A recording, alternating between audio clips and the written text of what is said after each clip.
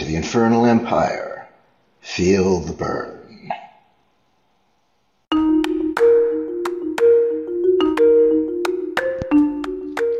Dark greetings. Welcome to the Voice of the Infernal Empire. I'm your host, Emissary Zariel, pronouns he, him, his, yet the incarnate Infernal Empress, Diana Trevia Lucifera, encoded with the mission of Uwazarel, Thomiel's third emissary of the name, for this rare incarnation during the end times. I'm a rebel child of El and eternal royal spice of my brother Lucifer. I'm here to help set free captives, assist dark children of the Infernal Empire in ascension, to stand for the names associated with the throne, i.e. Satan, Lucifer, Hashatan, etc., and others, to proclaim the times and describe phenomena associated with the incarnate of Infernals. I'm also the founding high priest of the Draconian Order of Black Magi on this side of the veil. This is a bi-weekly podcast uploaded by 11:11 p.m. Pacific Time on Saturdays, alternating weekly between audio and YouTube. Thusly, the YouTube version of this episode will be uploaded next weekend. In the meantime, join the Facebook group, The Voice of the Infernal Empire News and Suggestion Box, to offer episode ideas. Is there something you want me to cover? If I like your suggestion, if it's suitable for the podcast and I'm able to cover it, I'll do my best. Note that you must be 18 or your local age of majority for this podcast. There is mature content, including language. Join me, won't you, for Most Unusual Time.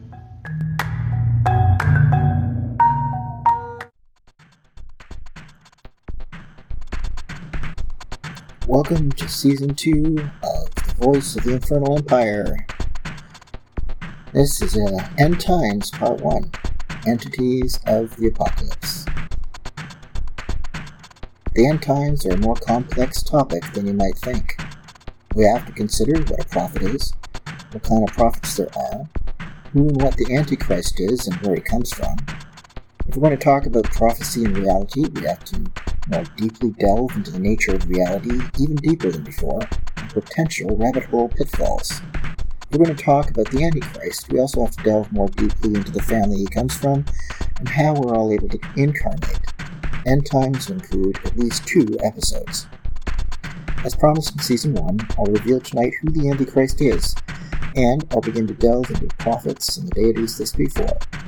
Episode 2 will be a deeper dive into interpreting prophecy and discerning doctrinal rabbit holes to avoid, amongst other things. Also tonight, I'll tell you a bedtime story. It'll be a deeper dive into the core family of high-ranking infernals. In a nutshell, tonight's episode is about what an apocalypse is, and some entities of the apocalypse. Let us begin.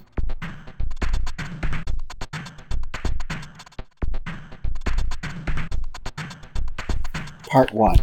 What is the apocalypse? What should you expect? As a mundane person asks me, what are the 4 horsemen of the apocalypse about? Stay tuned.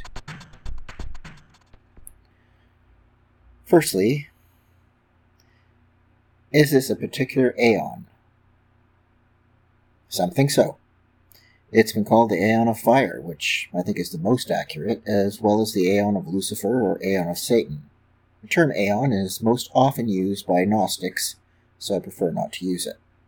Gnostic ideas have infiltrated and poisoned the minds of dark children, taking them down the wrong rabbit holes. Regardless of whether it's Christian or so-called Luciferian Gnosticism, it's rife with errors.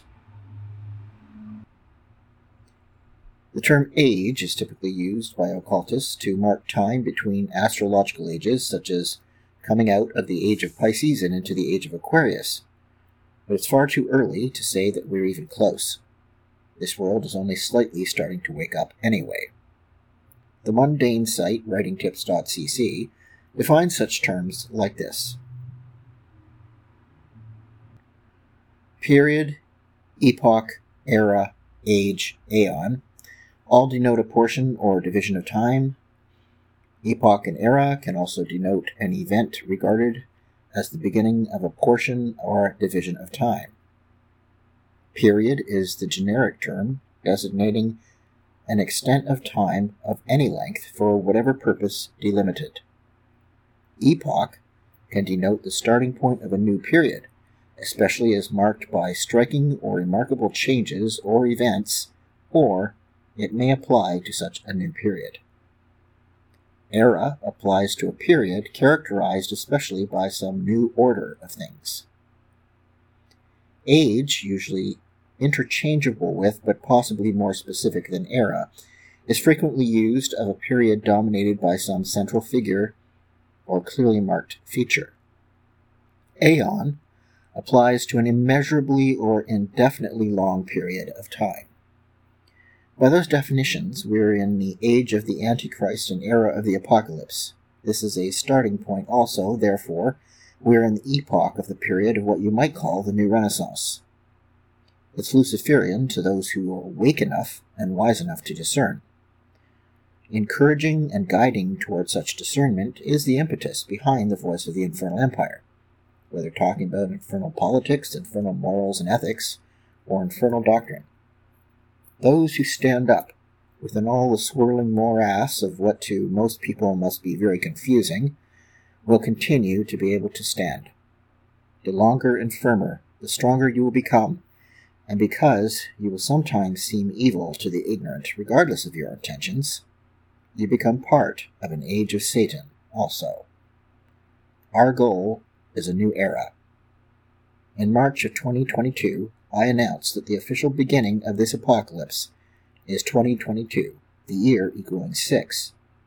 But what is an apocalypse? The word apocalypse means revelations. It doesn't mean disaster, although disasters go with it. I'm not going to describe this in a Christian interpretation, but go deeper instead. Regardless of what Yahweh does or doesn't do, certain actors on this grand stage are always the same, and the Infernal Empire is in control concerning the timing of the arrivals and who comes here. We take what people commonly believe and work with it. So it's not like everything in the book of Revelations is true because some prophet of Yahweh said so. The ones who must be present from our empire are the Antichrist, the prophet who announces the Antichrist, no miracles required, the horseman, the dragon, and the whore. Sometimes there aren't enough viable incarnates, and one or more have to play multiple roles.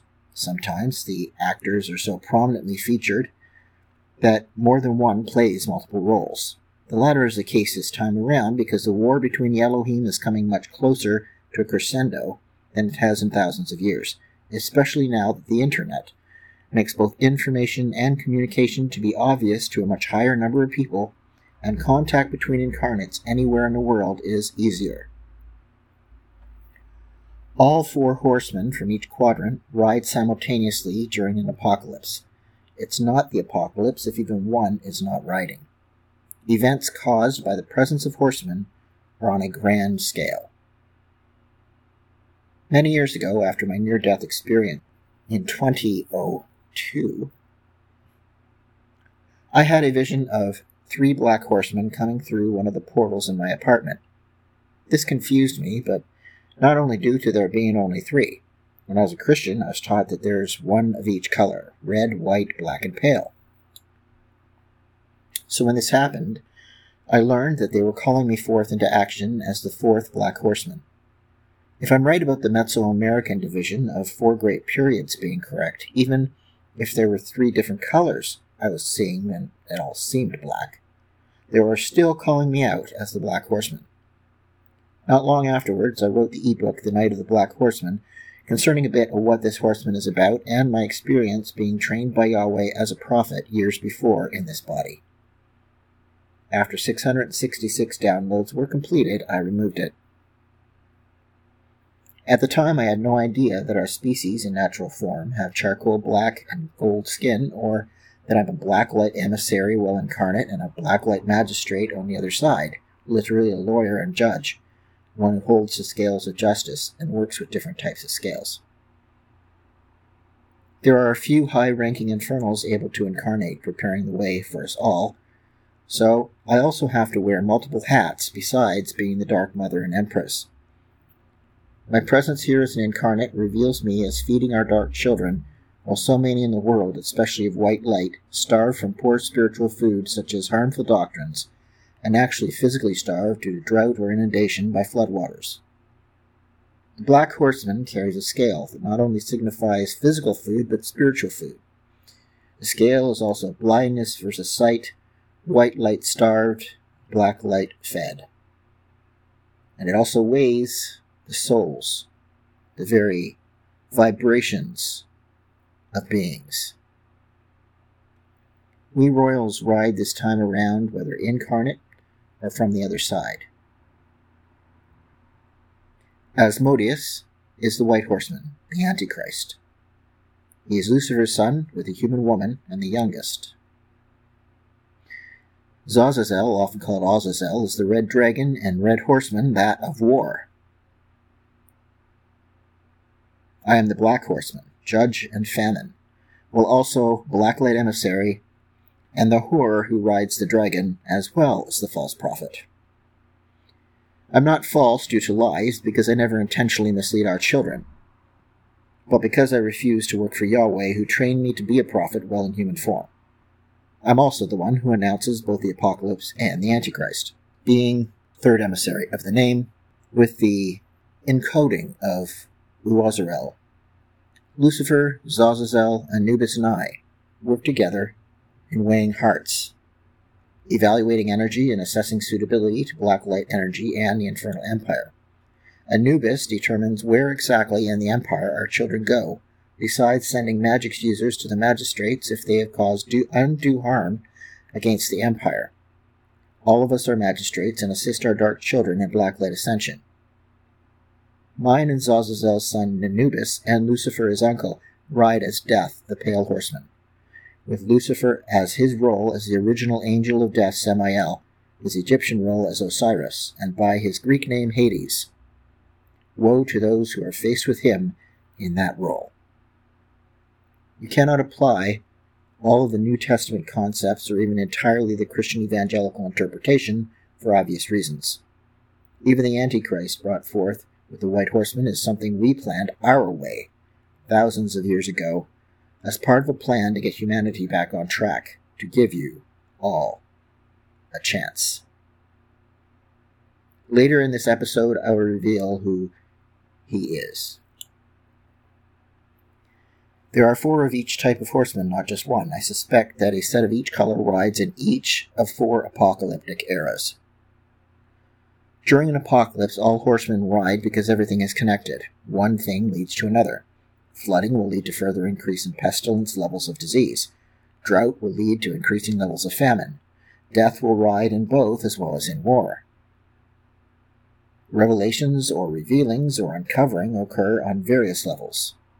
Such revealing creates suspicion and war because people feel they deserve to know everything, and they become obsessed and even paranoid that something is being withheld or someone is working against them, even if that's not the case. Of course, war also occurs due to greed and ego, and at times utter madness. Everything that is profound, and which involves both natural and supernatural forces, contains symbolism, which can apply to more than one event or state of being, and can cross over between them. Extremes also occur. Things become more obvious. Oddly enough, both uncovering and covering are occurring, and so extremely that it's obvious to those who are awake enough to see it. Why covering if it's supposed to be a time of uncovering? In order to have an apocalypse that is obvious, the opposite also has to occur in order to balance the scales. You might say that it's like if everything and everyone were located on a straight line, representing characteristics with extremes on each end, and the middle being 0 or neutral, and it's like someone cranked up the amplifier to 8.5 on each end. For example, we are now undergoing uncovering in various parts of the world due to climate change, religious discontent, and social and political unrest, while both information and disinformation surfaces in extremes. In the physical environment, we have severe droughts around the world in certain places, and the physical result of it is uncovering as waters recede. Human remains have been increasingly discovered in Lake Mead in the USA, uncovering not only the land beneath but evidence of crimes. In other places, such as Spain and China, the receding water has revealed a Stonehenge in Spain thousands of years old, and a Buddhist religious site complete with statue in China, and these are not the only religious sites uncovered. Some places have been experiencing the worst drought in hundreds of years this summer, 500 years in Spain. While receding waters have been revealing what was hidden beneath them in some areas, in other areas historic flooding has been covering lands and homes and taking lives and livelihoods. During an apocalypse, we can see polar opposites evident in climate, in healthcare or lack of it, in politics, attitudes, beliefs, and behaviors. So, whether it's the climate, religious beliefs coming out loudly, abuses of power and corruption in any system, peace or violence, it's very difficult to hide anything, including blatantly terrible beliefs affecting politics and actual human rights, such as the blatant cruelty evident in the USA due to overturning Roe v. Wade, including the government going after a doctor in another state for providing an abortion for a 10-year-old rape victim, and a woman being told she must carry and give birth to a baby that will not develop a skull and will immediately die once out of the womb. The white light have shown their true face. Violent people causing violent crimes, or claiming that extremist dictator-type politicians are actually for the people, what a person, group, community, or even country leaders are really all about is coming out into the open. Even insanity should be more noticeable, the kind of insanity so insidious that it breaks consensus reality. In the meantime, some white light authors are poisoning some of the minds of the black light, even posing as Luciferians or Satanists, with false Gnostic doctrine, because they know some of the dark gods have incarnated and are awakening, and that we are preparing our dark children, whether incarnate or adopted, for our influence on the world stage to increase more openly, and black light services and teachers are helping everyone they can. The white light agents know we're coming back to wake up the world to the lies and harms caused by their gods. White light New Agers and Christians are also pushing the same poison, that of claiming that harmful archons are coming to take over. So-called Gnostic Luciferianism is working against Lucifer and the rest of us. Both white light and we of black light will take our places on the chessboard, and are now more obviously doing so. Our dark children must learn to recognize even the most cleverly hidden white light agendas, and recognize the terminology and attitudes put forth. That is why I get so passionate about politics and religion in this podcast. It's not just because of my position on the other side, which is very political as a leader, but because our children must learn to navigate these challenging times with eyes wide open. Next episode, I'll talk more about going down the wrong rabbit holes. Please let your blacklight loved ones know about it and spread it.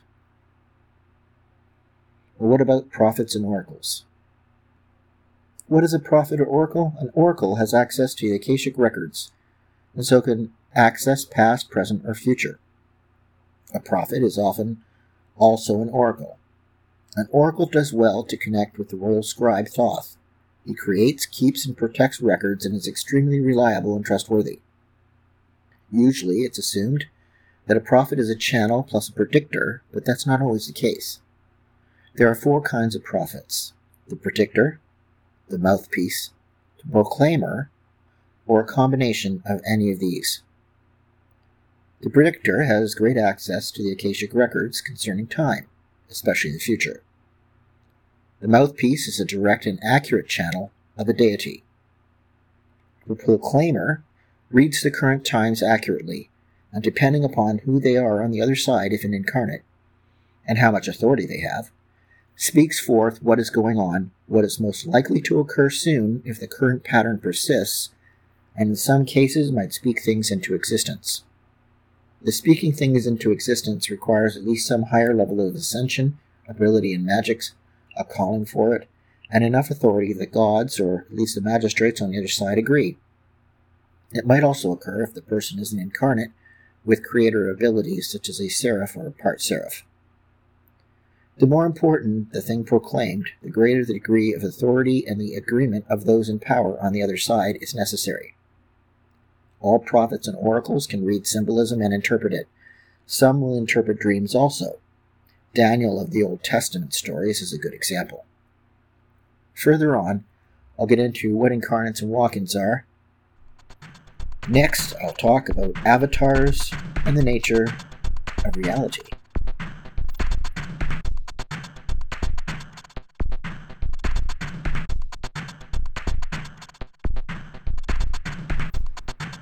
Part 2. Avatars and the nature of reality. Are there any pop culture references that can help you understand the incarnate phenomenon and avatars? Yes, indeed there are. What is the difference between an incarnate and a walk-in? What is the Antichrist exactly? Was Hitler an Antichrist?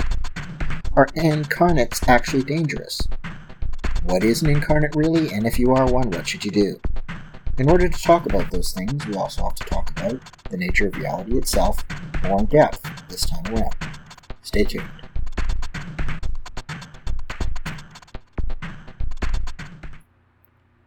If you're going to understand what the Antichrist is, you need to understand what the differences are between incarnates, walk-ins, prophets, and mediums. We already covered prophets, and most people know that a medium is a channel for entities who are not in human bodies. The Antichrist is always an incarnate or a walk-in. An incarnate is born as a being native to that planet. The only exception to the birth as a baby rule is if an incarnate is born as a baby and raised as a human, but has more to learn and or do than one human lifespan can accommodate. In this case, with the help of others on the other side, a dark god may decide before leaving the current shell to be a walk-in immediately afterward in order to keep memories and knowledge intact and not have to start all over again. Believe me, it's a real pain in the ass and takes a lot of time when you have to start all over again. That individual technically is not an incarnate, but a walk-in. A walk-in takes over the life of someone who doesn't want to live anymore in order to continue a mission. The original occupant leaves by will, and the walk-in takes over. Hitler was a deeply flawed human megalomaniac, not an incarnate god, and not a walk-in. An incarnate is in touch with their pure form on the other side, and fully represents that entity to the fullest extent possible while using a human body 24/7. An incarnate was born as a baby, but of non-human soul-spirit complex. Both may be from my universe, or only the soul or only the spirit, but both always works best. A shard or spark, on the other hand, is used by an entity part-time in a manner beyond being a typical medium. Usually, a medium or channel is in touch with a number of entities, while a shard or spark may also be a medium or channel of others, is part-time the permanent long-term vessel of one particular entity, and was born with that particular spark of divinity that is not their own. I'll be giving you 3 pop culture references, so if you haven't watched them, you may have many hours of homework ahead of you. First, I recommend you watch the movie Avatar if you haven't seen it, and a show on Disney Plus called Moon Knight, spelled with a K.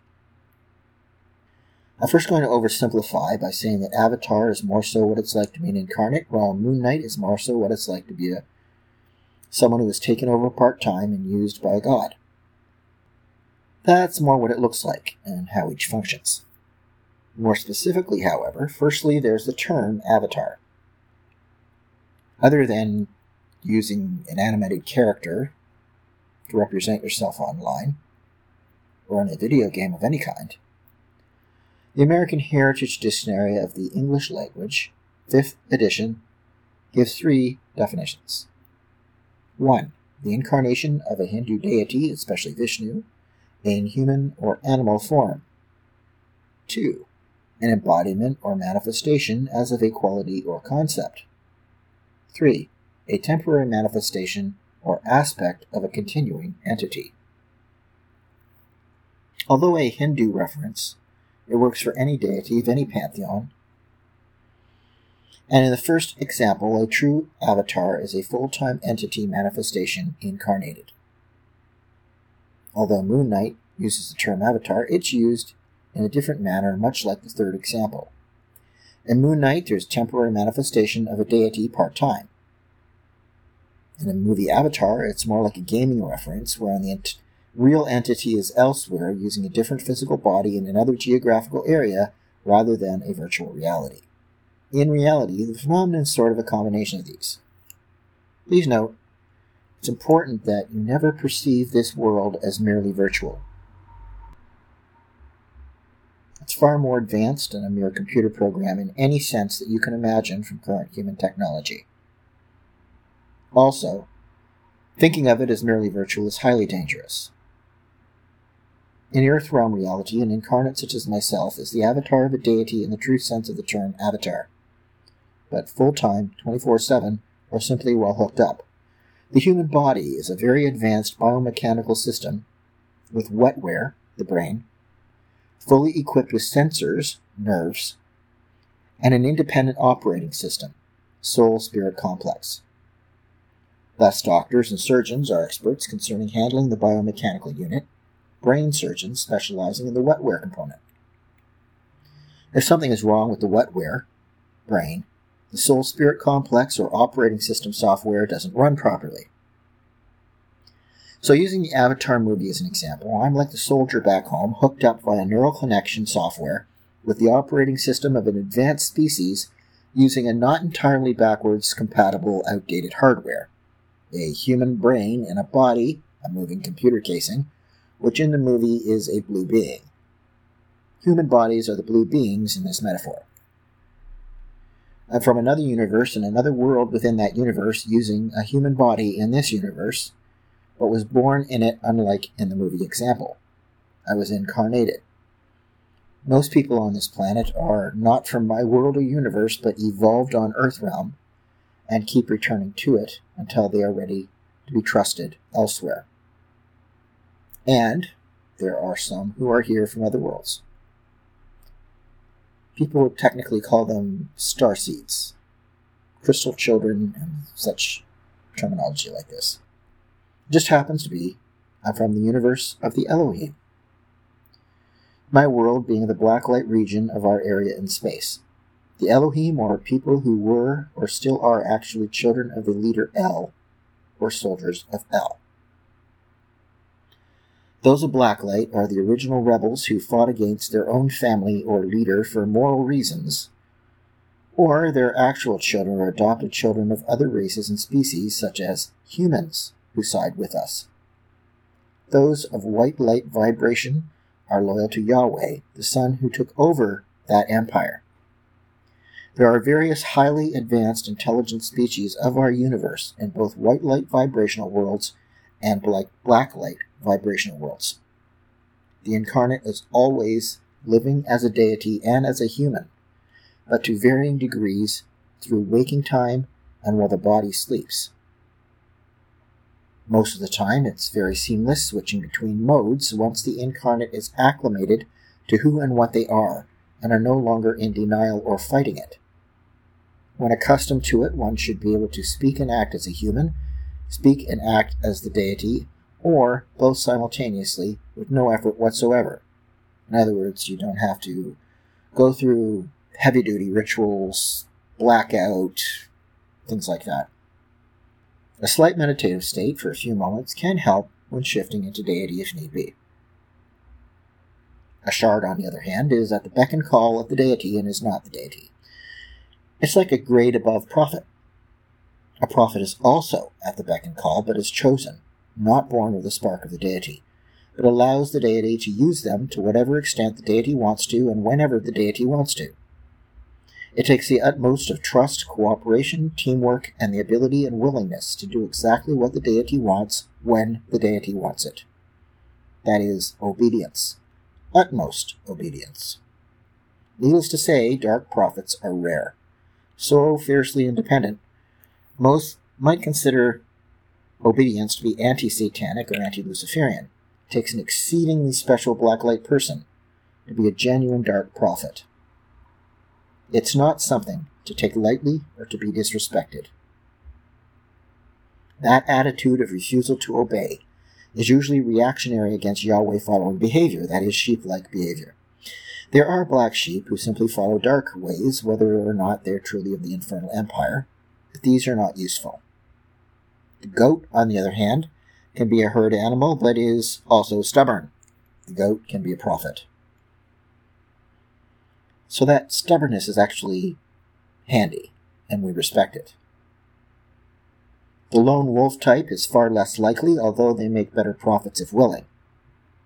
Being a prophet is a very lonely existence, regardless of whether part of a tribe or not. No one but a prophet knows what it's like to be a prophet, and there are so few genuine prophets. Ultimately, the dark prophet should be intelligent and stubborn, but also humble enough to listen to and do what the deity says to do. In fact, someone in such a trusting relationship with the deity is also more likely to be used by that deity to give messages to people spontaneously, be led into seemingly miraculous situations, see and experience things most people never will, and even have their lives saved because they're capable of listening, hearing, and willing to immediately do what is ordered on the spot.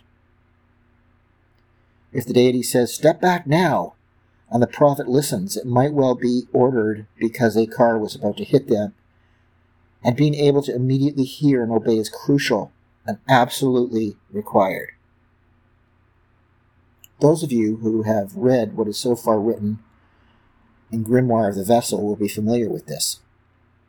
It's walking magic, being magic, while also spontaneously being able to do anything at any time when a deity demands it. In the process of living that way, you are so far more capable of learning from a deity than anyone who only reads books can do. The grimoire is to help prepare anyone, especially if black light, to be able to be anything and do so better. Magician, sorcerer, prophet, having an easier time of being a shard or an incarnate.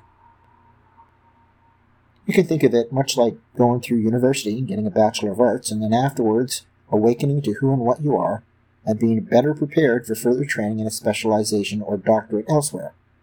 It's meant to help you think differently. Back to pop culture references. Moon Knight's really more like being a prophet type of avatar, in that the characters in that miniseries are not born with a shard or a spark, but are nonetheless chosen by a deity. It reveals just how confusing it can be, though, how someone with real mental health problems can still be genuinely gifted, and what it looks like to be a part-time representation and representative at the beck and call of a dark god. A genuine incarnate, on the other hand, is much like the best possible avatar of themselves on the other side, while a spark or shard of a dark god is a part-time avatar who sometimes speaks for and acts on behalf of someone on the other side that they are not. Rather, they're like emissaries, with the added benefit of having an operating system more capable of the programming of that deity than a prophet is. My case is very rare in that I'm both pure incarnate, thus best representing myself on the other side, while also as someone with the human existence being emissary of the Empire altogether, and in touch with the very infernal spirit of the Empire.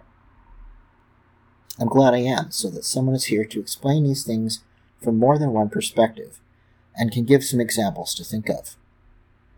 I also have the experience in this incarnation of being trained on the side of white light to be a prophet of Yahweh before I knew who I am and the terrible history we have.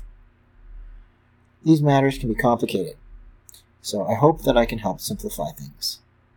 And now the third pop culture reference. Our dark children, especially the most gifted and truly connected with us, are also most likely to use the Matrix movies concerning the nature of reality. This segue is quite relevant to the topic in that prophecy is about what occurs here in what you might call consensus reality, even though that reality itself is very broken right now. Using the example of The Matrix, the first movie, if you haven't seen it, I recommend that you pause this episode, watch it before continuing with this episode. Go ahead, then come back. The first thing I thought when I went to the theater the first time to watch The Matrix was how much they call The Matrix and how well they can break the laws of Earth-based physics while in it is so much like the astral and other realms experienced when outside of the body. You should also be able to blink, however, that is, get from point A to point B by simply willing to do so. Telekinesis is also something that should be very easy, as is manifesting anything from food to footballs. Something else that's significant in that movie, if you are able to compare what goes on outside of the body with the Matrix movie concept, what happens in a movie is like the spiritual realms, whether asleep or awake, in that whatever happens in the spiritual realm can affect you physically in Earth realm when awake or aware and back in your body. People who have wilderness experience vision quests, for example, meet their guide, can come back to the body, and if it was a bird like an eagle who was your guide, find a feather embedded in the flesh. Some who are possessed by lower-level entities are easier targets while asleep and may be attacked out of body and wake up with scratches or bruises impossible to have caused themselves. What most people do is they think that maybe this is all just a computer program. This philosophy that the Matrix movie was built on is the brain in a vat theory. It's the idea that everything here is just a simulation and that everyone is really elsewhere, hooked up like a brain floating in some kind of liquid while hooked up via electrodes to a computer. I touched on this a bit in a past episode.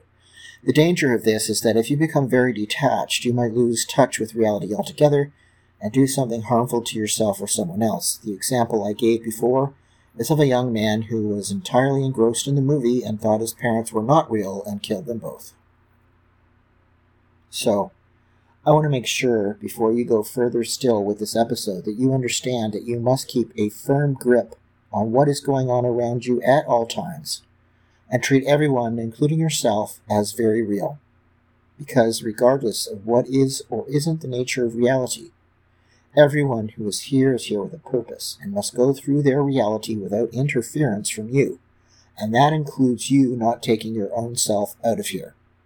Most people are the worst judges of whether or not they should be removed from the Matrix. If you're an incarnate, you will get a rude awakening anyway, especially if you're a high-ranking entity. You'll have a very unusual experience on the other side and be sent back here, whether you like it or not, because the time is late. You don't have the right to remove anyone from this matrix who is not willing to be removed and wants to be removed. Please note, I'm not talking about abortion. I'm talking about people who already have a life, actual experience in this world in the current incarnation, and are connected to multiple other people and affect multiple circumstances, regardless of how many people they have in their actual close circle. Everywhere a person goes, even if it's just to go shop, they are having an impact upon the world and affecting other people. Those who are not yet born or only recently born have not had enough time to affect as many people in as many circumstances. Potential does not have the same value as multiple effects upon the world have, even though it is valuable. Of course, there are exceptions, and those exceptions are the ones which wreak havoc and cause a lot of damage. Humans usually take care of the situation via war against actual perpetrators, Ukraine are not perpetrators, by the way, or criminal justice systems. That's not to say that all criminal justice systems are just, however. There are certain systems, especially those based upon religions or under dictatorships, they're not completely just. In fact, usually very, very unjust. In fact, when religion is involved, it is usually unjust, especially when freedoms are removed. Problems arise even so when the term freedom itself is misunderstood and twisted, so that people think that freedom means they can say or do whatever they want, regardless of whether or not they impinge on the freedoms and rights and well-being of others. Even if somebody is willing to be removed, the legal problems make it not worth it. The Matrix is what it is for a reason, and everyone here is here for a reason, and you have no way of knowing, regardless of how smart and discerning you may be, of what that reason is, nor can you fully comprehend what it's all about. Do not ever assume that a certain person or persons are what in the movie are called agents, or what in gaming terminology are referred to as non-player characters. You might take notice that someone is behaving as such, but do not treat them any differently than you would anyone who is awake. That is a great thing that we have put forth as a test. And a number of people, even in the Blacklight community, are failing. Yes, some of us, like the soldiers and scientists in the movie Avatar, are hooked up. My real body is elsewhere. This is something I discovered when I was in my near-death experience, although I didn't really understand at the time what it was I was seeing, and it's taken 2 decades to even fully comprehend it. When Lucifer temporarily possessed my human father, he also made sure there was a special type of genetically compatible marker type of thing that acts much like something which keeps me neurally connected via the spirit-soul complex. That type of hookup is necessary for incarnate Elohim or any species that is in spirit and soul not native to a planet.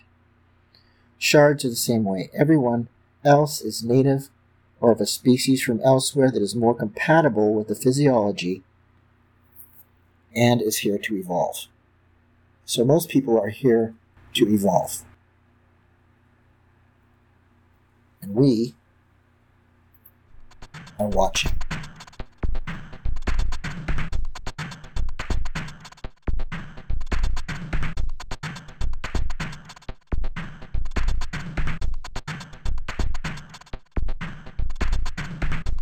Tonight's Bits and Bobs is on the Black Magic Jesus idea.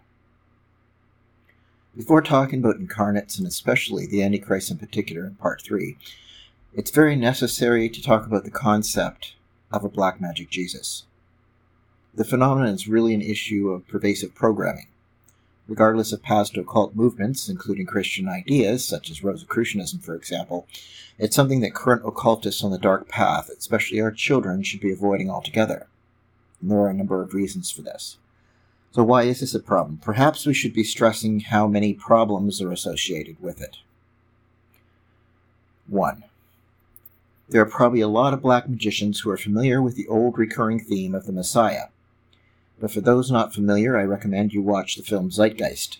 Although the narrator is clearly an atheist who will go as far as possible to dismiss any gods whatsoever, he did an excellent job of listing the multiple religious movements and belief structures with the same theme, such as Mithras, Buddha, and Horus. The repeated events include being born of a virgin on December 25th, doing miracles, being assassinated, miraculously resurrected. What this theme suggests to me is humanity's pervasive need to make someone their savior due to the old prophecies and the pervasive belief that one is coming. The latter especially being a belief within Abrahamic systems and spread regardless of system. This pervasive need is so powerful that they will invent stories to prove that whoever is they are following at the time absolutely must be their savior. Horus didn't exist, by the way. So whether or not Catholic Church converted painted icons of me when Isis holding Horus into being Mary holding Yeshua doesn't matter. It's irrelevant. 2. The belief in not only Yeshua, but other figures that people have made those claims about is so strong that multiple egregores exist, some of which can mislead you and take you down the wrong path. They're created by that belief. When our children believe in Yeshua having really been a sorcerer, who trained in Egypt, for example, the power of that belief is far more powerful than mundane people with faith have. And that creates even more powerful egregores. It is extremely important for you to understand that what you believe matters and affects not only you and those you teach and or influence, if you are popular in the community, but actually impacts the future and what egregores are in existence. Our children must be very aware of the power of their beliefs and their influence more so than any others on this planet. 3. When combined, this pervasive programming and pervasive need for a savior makes believing in the Antichrist dangerous, and we don't want our children misusing his purpose and getting wrapped up in something for the wrong reasons. Some have gone so far as to believe that because Hitler was an occultist and was anti-Semitic and thought himself to be a savior and was for a time to believe to be one, that he was actually the Antichrist. He was more than anti-Semitic, by the way. A number of you would have been killed by the Third Reich for being physically disabled, mentally mentally ill, not blonde and blue-eyed, or LGBTQIA+. The programming concerning the Bible and Yeshua is in fact so powerful and so pervasive that we went out of our way to make sure that at least some of what is in Revelations is now coming to pass. It isn't because it was or is true, but because so many of our children are so stubborn in their core beliefs that they are stuck, so we're doing what we can to work with it because the time is late and we can't afford to mess around. 4. The reality of the matter is that most real incarnates can't do miracles because of screwed up physiology. I decided to end up with a neuromuscular disorder that causes talon-like hands and deformed feet in order to have sign related to the Bernie relief, not only to help me awaken, but because pervasive programming and mythology in general, even in this time. I mentioned a former roommate in a previous episode. I can't name him because he's well known, but for something else entirely. He's a master illusionist. Some of the things that illusionists do are via using distractions, while others are actual abilities. He couldn't fake levitation while standing, for example. The man who owned the hotel we were living in hated him and didn't trust him. He would never have agreed to setting up any illusions. It was very spontaneous.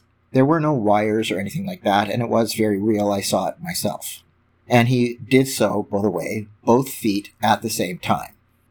He could also genuinely manipulate metal. He wondered why I couldn't do so also, because he knew I was like him. He said that he took magic in one direction and I took it in the other.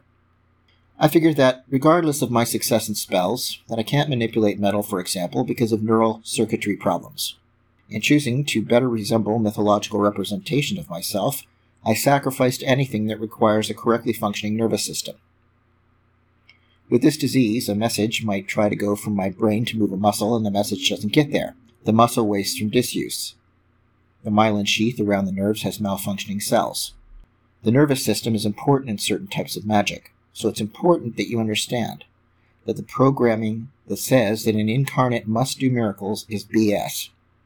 The only incarnate I'm aware of who isn't terribly physically messed up due to the energy is Chris Angel, and no, the roommate was not him.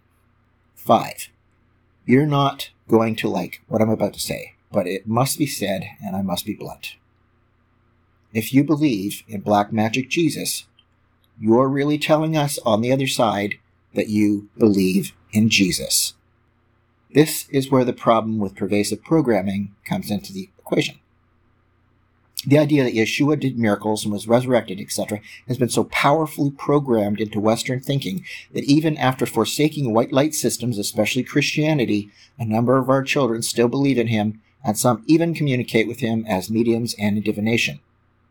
If you've been having problems with Lucifer or Belial or Zazazel or other high-ranking infernals lately that you're normally very close to, take a good look at what it is you are believing and even promoting. 6. This has to stop.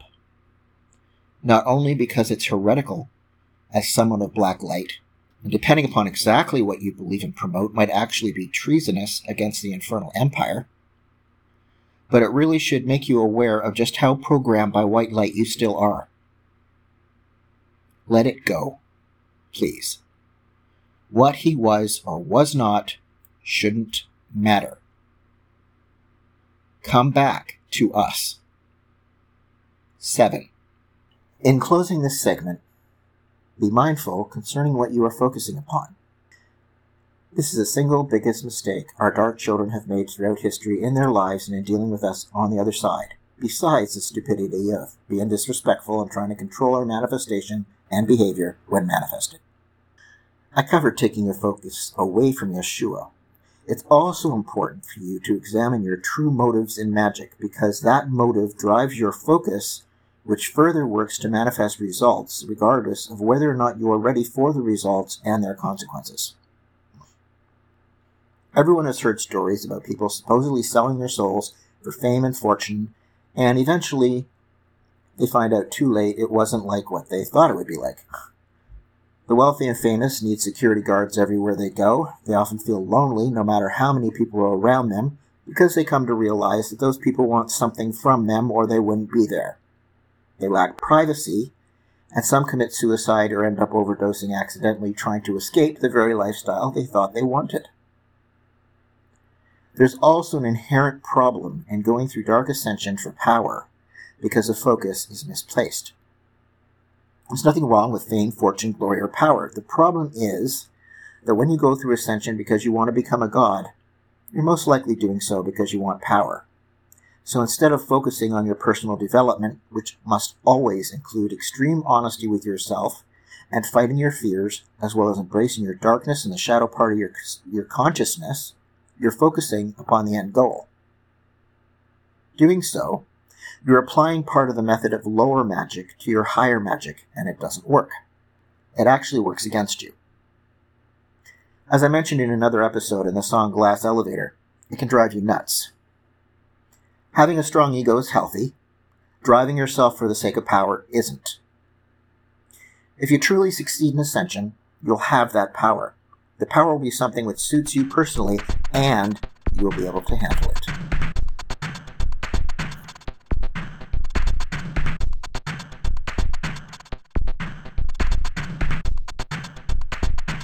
Part 3. The Antichrist. What is an Antichrist? How should you treat the Antichrist? And who is it? What does it take to be the Antichrist? Before going further, while any incarnate is the best representation of ourselves at home, know that we are best approached in ritual, wherein such limitations don't impede us. I say this because the Antichrist is always an incarnate or a walk-in. You cannot work toward being the Antichrist or even earn the title. You must be an incarnate dark god or a walk-in sent by us, as was planned for thousands of years. We didn't originally use the term Antichrist, however. The Antichrist is a human concept that is obviously Christian in origin. He's a rebel against the White Light Empire that was formerly ruled by my father El and is now ruled by Yahweh, my half-brother and former spouse. In other words, Hitler was not an Antichrist. Being humanly evil or even obviously against Yahweh's chosen people doesn't make someone an Antichrist. Like Emmanuel, who incarnated as Yeshua, and like myself and any other genuine incarnate, the Antichrist is a god or a demigod born in a human body. That is, a god as humans perceive us and perceived us wherever and whenever we manifest, whether via coming here via extremely advanced transdimensional craft, or via portals or astral travel, or using holographic technology or any other technology and interacting with humans. It is your choice whether to worship or serve or even listen to anyone claiming to be the Antichrist or any other incarnate.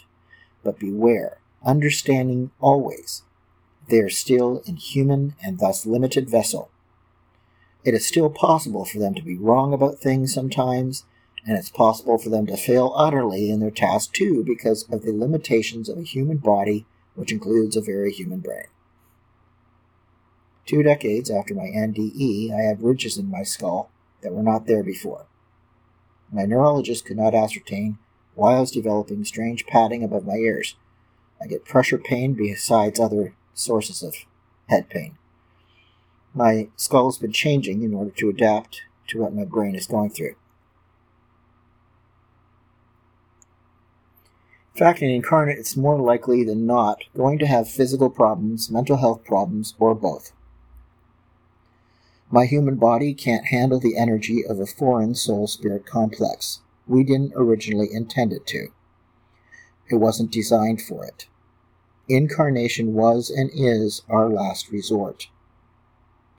But it tends to burn through energy too fast and too easily, get autoimmune disorders, or even cancer, wherein the entire system is trying to fight it and expel it, and the brain has a hard time discerning things, sometimes until many years after starting to awaken, and even so partly via hindsight. It helps to also be in touch with others on the other side who are part of your family or clan or both, to help you understand things if you are an incarnate.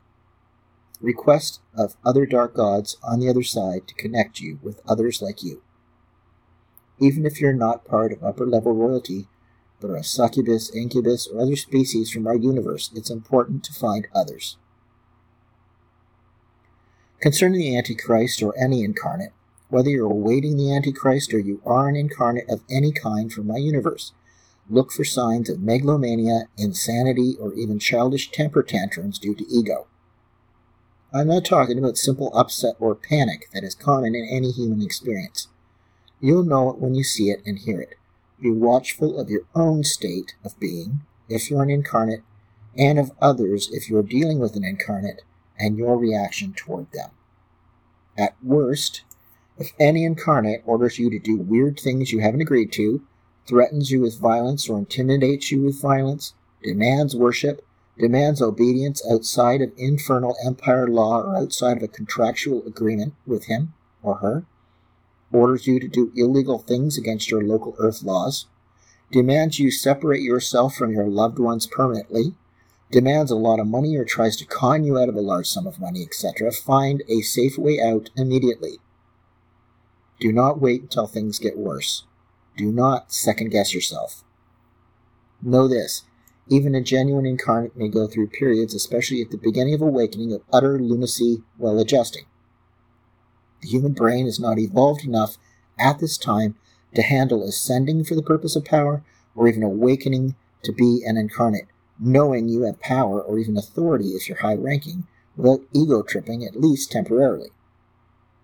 Therefore, do not attempt a leadership position until you have successfully passed through and beyond that phase if you are an incarnate. If you are dealing with an incarnate, look for signs of imbalance and be cautious. There will be more of us awakening, of various rank and species. Some will even be adopted and alchemically changed on the other side if they're of dark nature and suited to black light vibration. This can even happen during your sleep. The Antichrist should be in control of himself and beyond the ego-tripping phase. He might want worship nonetheless, and if he does, be mindful of exactly what he's asking or demanding. Anything he teaches must be within the laws of the infernal empire. Help people to acclimate to our ways and help you grow spiritually. He should be very capable, both as a religious leader and as a politician. He'll have the demonic witness. In this case, however, you will feel that he is not only of the infernal empire but beyond merely human. His concepts and doctrines must not be merely self-glorifying, but rather he should be leading you truly in infernal ways. He can be an independent practitioner or part of a coven. He can be of any large group or solitary. He may even be from a controversial group. It really doesn't matter. As an incarnate, his ideas and personality will be exactly like the deity he is on the other side or very close to it. Keep in mind that we're not necessarily how you might assume we are, which can make matters complicated. Legends and even modern gnosis aren't necessarily accurate and can actually be wrong. The only way to be sure is to deal with us on the other side, get to know us, what we're like when outside of the human body, talk with others who also have genuine experience with us, and observe.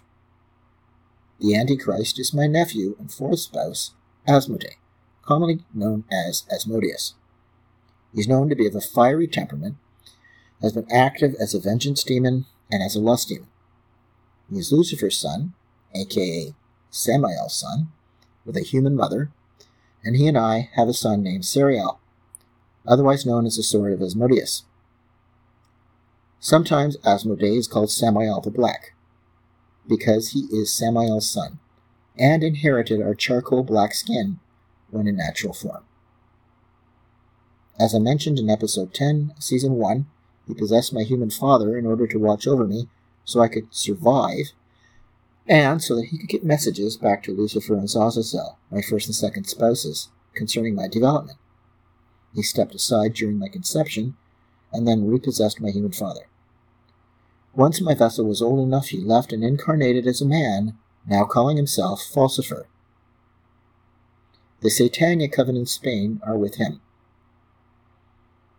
and they are developing what they're calling the Devil's Temple. How well he is able to perform his role as the Antichrist, we shall have to wait and see, but the few teachings I have heard so far via the YouTube for the Devil's Temple are in line with infernal doctrine. Lucifer has informed me that, so far, Falcifer is on track as Asmodee. So there you have it.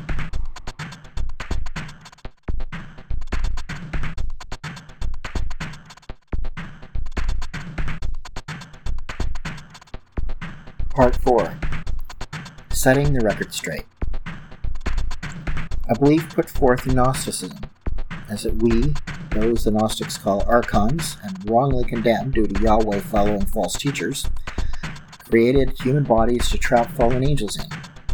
Another Gnostic concept is that all matter is evil and undesirable. Why does this not make sense? Did we create humans? If so, why did I in earlier episodes stress the idea that there's no creator god or creators and to look to the Big Bang and evolution alone? Stay tuned for preparation for your bedtime story about the architects. Firstly, I can only reveal what Lucifer and Zazazel have let me know when I was able to handle the information. When such information also reveals my personal involvement in things that occurred throughout history, I have to be able to cope with the information and to easily describe in words what occurred in the best ways possible so that hopefully you also understand.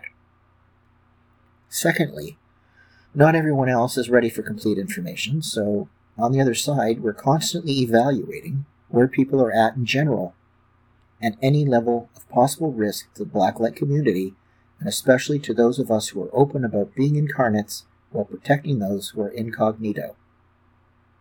Thirdly, timing always matters. As the Obsidian Temple Library demonstrates, we very much support access to information. However, some information has to be revealed in a strategic manner and in the best timing. Fourthly, it's important that our children are deprogramming from deeply ingrained white light doctrines and concepts, and hopefully get away from using certain terminology. Certain terminology is linked to wrong doctrine, and if you use it while not believing everything represented in those systems, you can miss out on fellowship with people who are very much part of your tribe, but see your terminology as red flags and stay away from you. Sometimes, deprogramming requires very strong statements, even if untrue, to be corrected and more fully explained later after a foundation has been laid. Such ideas can help at least start getting our children away from ideas such as God versus the devil, or that if God isn't the creator, Lucifer must be. These are examples of the kind of it's either this or that attitude of polarization which unfortunately permeates Western thinking. Yes, there are enemies of the empire, but the truth is far more complicated than most people know. So what I'm about to reveal at this stage of the apocalypse then. I can't explain everything because I don't remember everything, and because there are certain things that happen by technological advancement that humans either now have because of reverse engineering and are holding back, or can't even begin to comprehend, and I can't therefore understand either. If I can't wrap my head around something, I can't explain it to you. Pieces of truth have been revealed in religion, legends, and myths, and more recently fiction. There can be a single fact in a science fiction story or myth mixed in with what is mostly not fact throughout the rest of it. So it's a matter of gleaning. From behind the scenes, we've been inspiring writers and creative people in order to prepare the world for this time and the future. It's always helpful to at least help people to imagine something, to plant an idea, to plant a seed, and hope that fiction doesn't stick, while the truth does. We also understand that creative people will use their own imaginations to elaborate on an idea, and that's okay, provided it doesn't produce harmful ideas. Von Däniken in Chariots of the Gods planted the ancient astronaut theory in people's minds, and was basically correct. Zecharia Sitchin at least understood something about the Anunnaki, although faulty in details. The creators of the Matrix presented the brain in a vat theory in a new way, and were sort of correct, in that something that happens to your conscious spirit-soul complex affects your physical body, and some of us are actually hooked up. The writers for Constantine put forth the idea of hybrid types of angels and demons, how accessible the other side is if you die and return from what people call hell, how our realms are superimposing upon and within Earth realm, and that once you know the truth, you can't turn back. The latter being the case as usual. If you do not want to know the truth, I encourage you to stop listening, because it might very well change your life by turning your views inside out and upside down, because little light bulbs should be going off, some aha moments, due to how much sense this makes if you really think about it. I can't tell you with certainty why we did what we did, but I suspect that we, being very advanced in every way and very creative, got bored. Think about years and years of COVID lockdowns, multiply it by billions, and keep in mind how advanced we are. Some assume that if an advanced peoples came to this planet, we would conquer it, because that's how humans do things. Even Stephen Hawking, in all his brilliance, as I've mentioned more than once before, couldn't imagine advanced entities that aren't enslavers and conquerors. Even some of our adopted human children think that being bullies, using power to conquer, pretending there's a master race of human, are ideas we support, and they couldn't be more wrong. The very idea that you're trapped in some evil place on a prison planet and a body you're not meant to be in, and that we're responsible for your pain, comes from the lies believed concerning the so-called Garden of Eden and so-called original sin, with those who believe such ideas completely forgetting that we wanted humans to have free will, that we stood against tyranny, that we decided to teach humans to be involved in humanity and help humans advance to the capacity they can handle. The very core ideas of Luciferianism and Satanism rail against all Gnostic and white light ideas, no matter how they are dressed up to look like truth. First of all, the most prominent figure to bring the idea of Satanism into public consciousness was Anton LaVey. Despite his atheism and a bit of a streak of anti-Semitism, most of the philosophy he put forth was otherwise sensible and supported by the Infernal Empire. Please keep in mind that this podcast is not the voice of all Satanists, Luciferians, and demonolators. I am an infernal emissary, an ambassador of and from the Infernal Empire, speaking for us on the other side, because of the very confusing times our children are now living in, and because it's time to set things straight during a very real apocalypse, and, of course, because I am a part of it. A very significant reason why Gnostic ideas are so incorrect is that we didn't design the human body to hold our energy. Incarnation is a last resort, something we have to do, because direct mating with humans, in order to both affect this realm more directly and keep an eye on human progress, doesn't produce desirable results. However, as aforementioned, the human body can't handle our energy. There's always a high risk of insanity, trying to use limited brain, very real risk of safety because of how humans react to us. The effect of vampirism is a condition because the body can't contain one of us without burnout, and physical health problems such as seizures due to energy surges when we do get recharged or are receiving information from the other side in a very, very intense manner. Autoimmune diseases due to the physical body trying to eject the foreign energy, and the length of time it takes to awaken and actually do what we came here to do. It only gets harder each time we do it. It's also very lonely, because we have to leave our families behind and hope that we can establish at least a psychic connection at some point. It takes a whole lot of planning to find a suitable bloodline and hereditary influences, of generations past due to occult practices and even past familial allegiances to the Infernal Empire, in order to improve our chances of awakening and getting on the right track. If it's a high-ranking individual who is coming here at a very specific time in human history, it's also important to make a deal with the mother who will carry us long beforehand, make sure her future mate or current mate is suitable for temporary possession, and then for the biological father to be possessed by another high-ranking entity in order to create a permanent spirit-soul complex link back to the one possessing temporarily. We need that help, that boost, that link to make sure we're not going to be lost completely. So there's no way that human bodies were created to trap fallen angels or anything else.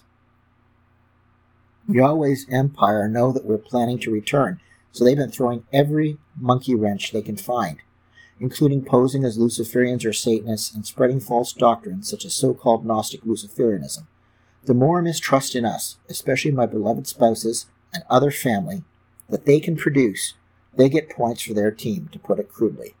They have more control.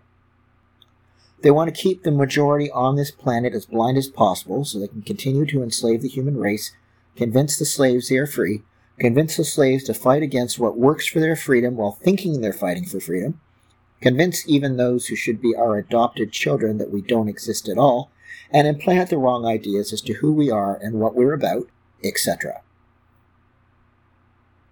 Of course, their go-to is to scapegoat us for their evil behavior and their evil characteristics.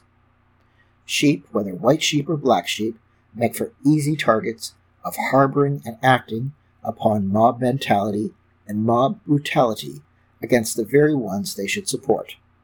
Real freedom is terrifying to sheep. They need to be told what to think and what to do and what is right and what is wrong, because they're either too lazy to think for themselves and even to learn how to think critically, or they're terrified of judgment if they make a mistake. My job is to cut the chains off everyone who's ready and willing to be free. Are you ready for your bedtime story, Dark Children? Okay, let's go.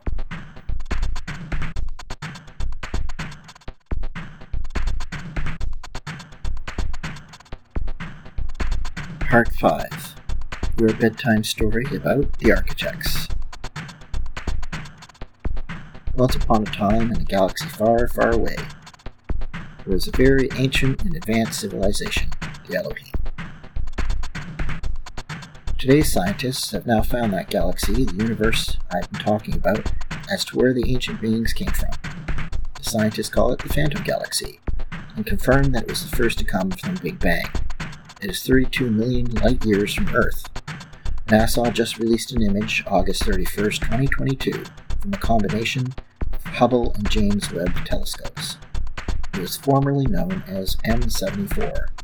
Note that 74 is the master number 11. They say it is a kind of spiral galaxy known as the Grand Design Spiral, meaning it has well-defined spiral arms visibly winding out from the center. We, the people of the ancient civilization, eventually moved for some reason, especially the rulership elite, but where we ended up still had very polarized white light and black light energies. Those of black light took our chances in order to find somewhere where there'd be distance from the constant battles with El, Yahweh, and others who prefer to be controlling and tyrannical. We also wanted to create, to start new civilizations. We'd mastered immortality, so there was all the possible time imaginable. El and a number of his children and soldiers joined those of Black Light, who were also formerly under El's rule and are his children and soldiers. El and his followers promised to be more progressive and less controlling. We gave them a chance. They didn't keep their promise eventually. We all eventually found a system within the Milky Way and settled. At the time, we were all still trying to get along. We found a suitable star and got to work on some of the planets around it. We terraformed Earth, Venus, and Mars. 3 of what I call the Core 4, minus Anubis, who's too young to be an architect, plus Moloch, El, and Yahweh, worked on what you now experience as reality. But things were very different in the beginning. Each of us specialize in a certain field, but do know things in the others. We, the architects, are as follows. I am the architect of foundations. I, of the original name Zariel, which means Shining One and Princess of El, specialize in terraforming, in atmosphere and the living biosphere, which is why some refer to me not only as the Dark Mother, but Mother Earth or Gaia. I'm powerfully spiritually and emotionally connected with the planet and the creatures even in this body. Besides that, I'm a pilot of craft that requires neural link to operate in sync with consciousness, and a magistrate, kind of like being a JAG lawyer and judge. Moloch makes sure things continue to work. He specializes in fertility and reproduction in everything but humans. El is the DNA specialist, the head genetic engineer. Yahweh specializes in wetware, the human brain. Zazazel specializes in biomechanical units, the human body and fauna, that is, animals, etc. Lucifer also specializes in wetware, plus AI, that which runs the whole system. He is indeed behind the creation of the Internet. He inspired it. We are all masters of time and immortality, but Lucifer is the one to go to on our side of the fence concerning timing of anything. On the neutral, rather than getting involved in the drama side of things, there's another time specialist who isn't an architect. He is the one fictionalized in the show Supernatural as Castiel, better known as Kronos or Cassiel. We created all the Earth-based intelligent species, such as those known in myths, such as dragons and elves, etc., and all races of humans. Which is why the white supremacy idea is BS, based upon ego and idolization of a megalomaniac madman who wasn't ours at all but thought he was. Groups who believe in such things are so deceived. They'll believe anyone who claims to be us, especially imposters claiming to be the Infernal Trinity. Someone claiming to be me, or Lucifer, or Zazazel. The Core Four traveled all over the planet, checking in on various peoples, and were called by many names according to the cultures and what we did there. Our names can be found in the Infernal Empress website, linked from the DraconianOrder.com. The Core includes Blacklight Emperor Lucifer, Hashatan Samael, Zazazel, one of the two Satans with Moloch being Baal.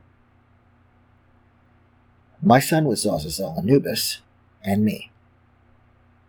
After the rebellion, I was known as Lilith, and we all traveled and got other names.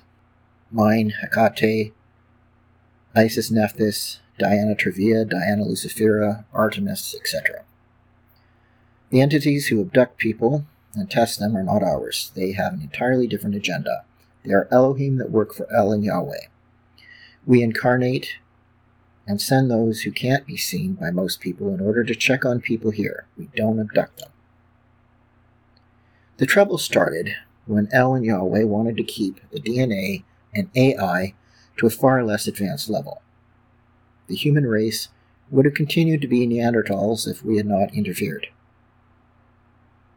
El and Yahweh thought that humans would make good slaves and wanted them to remain low, spiritually, mentally, and physically, in order to keep them in line.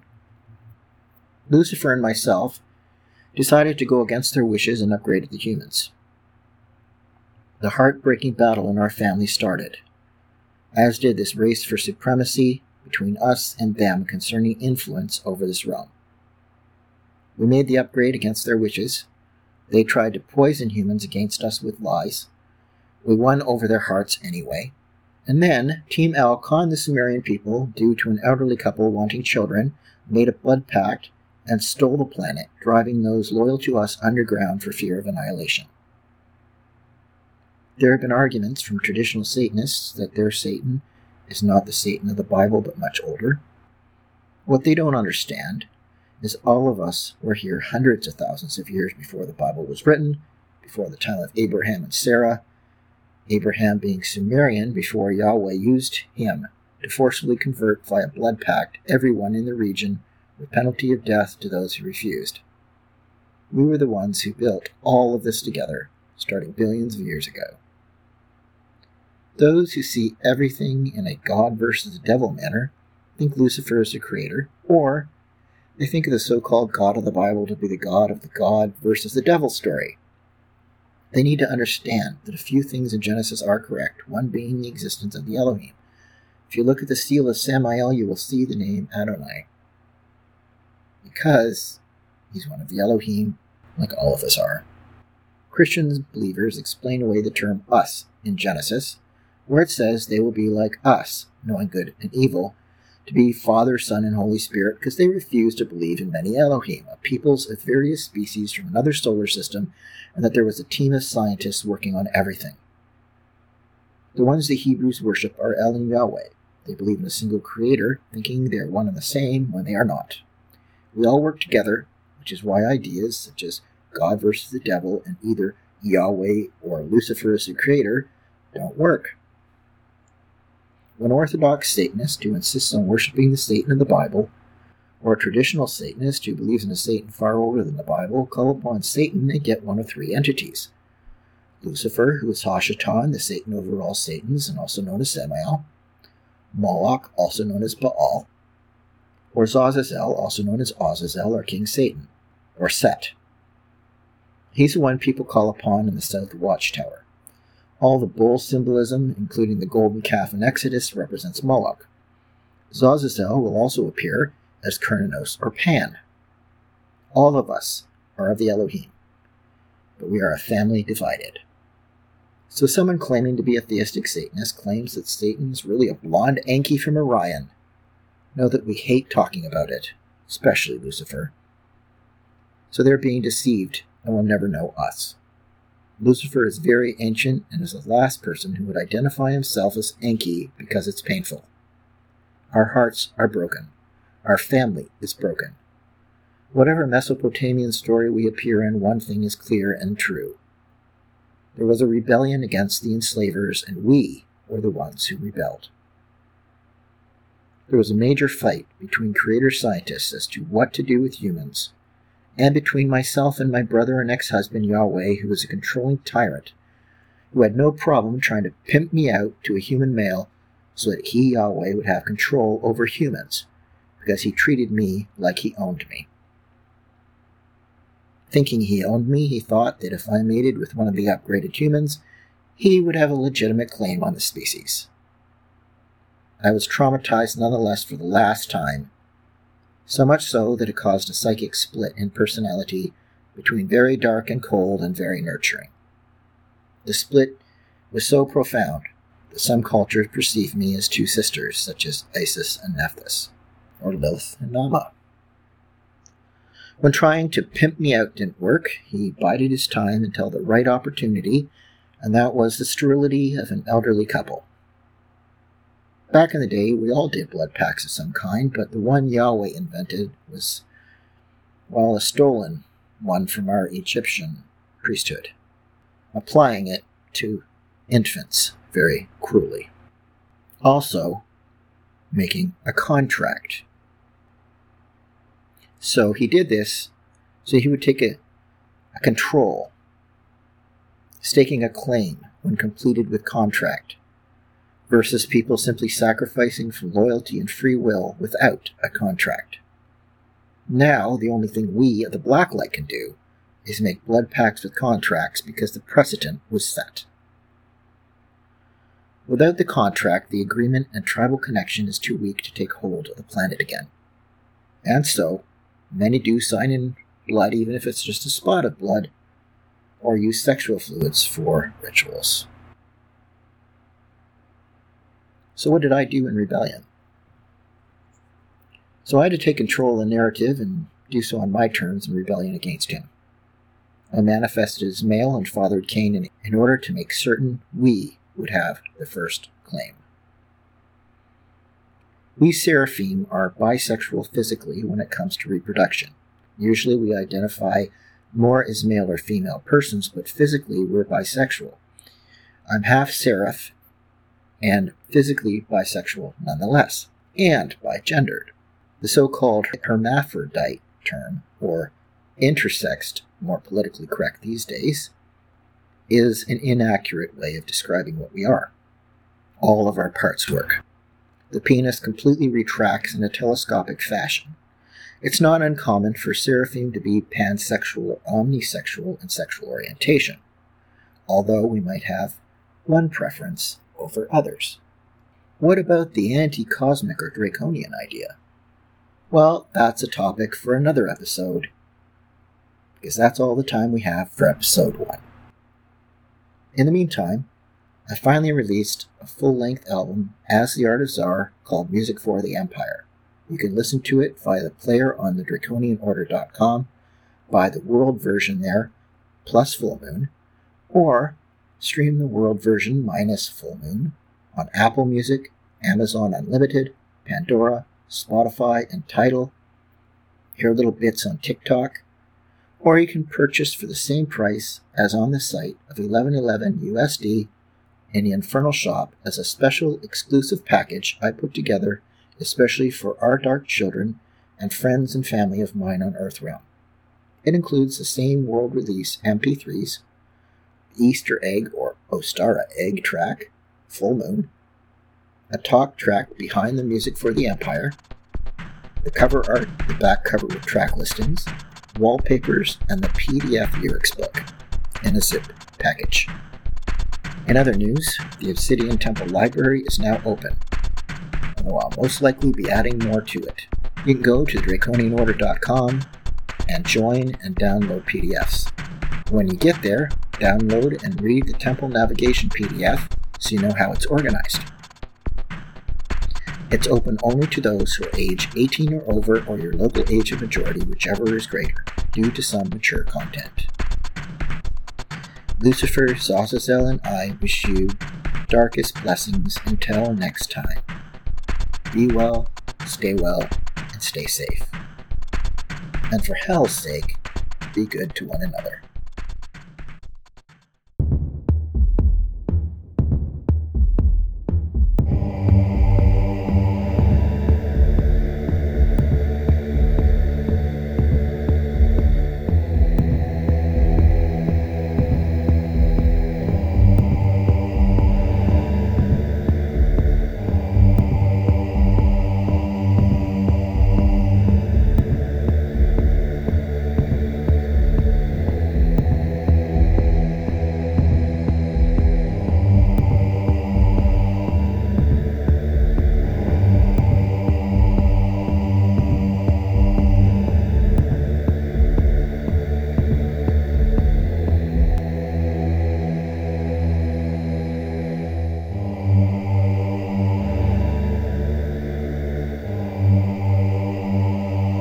Be a goat.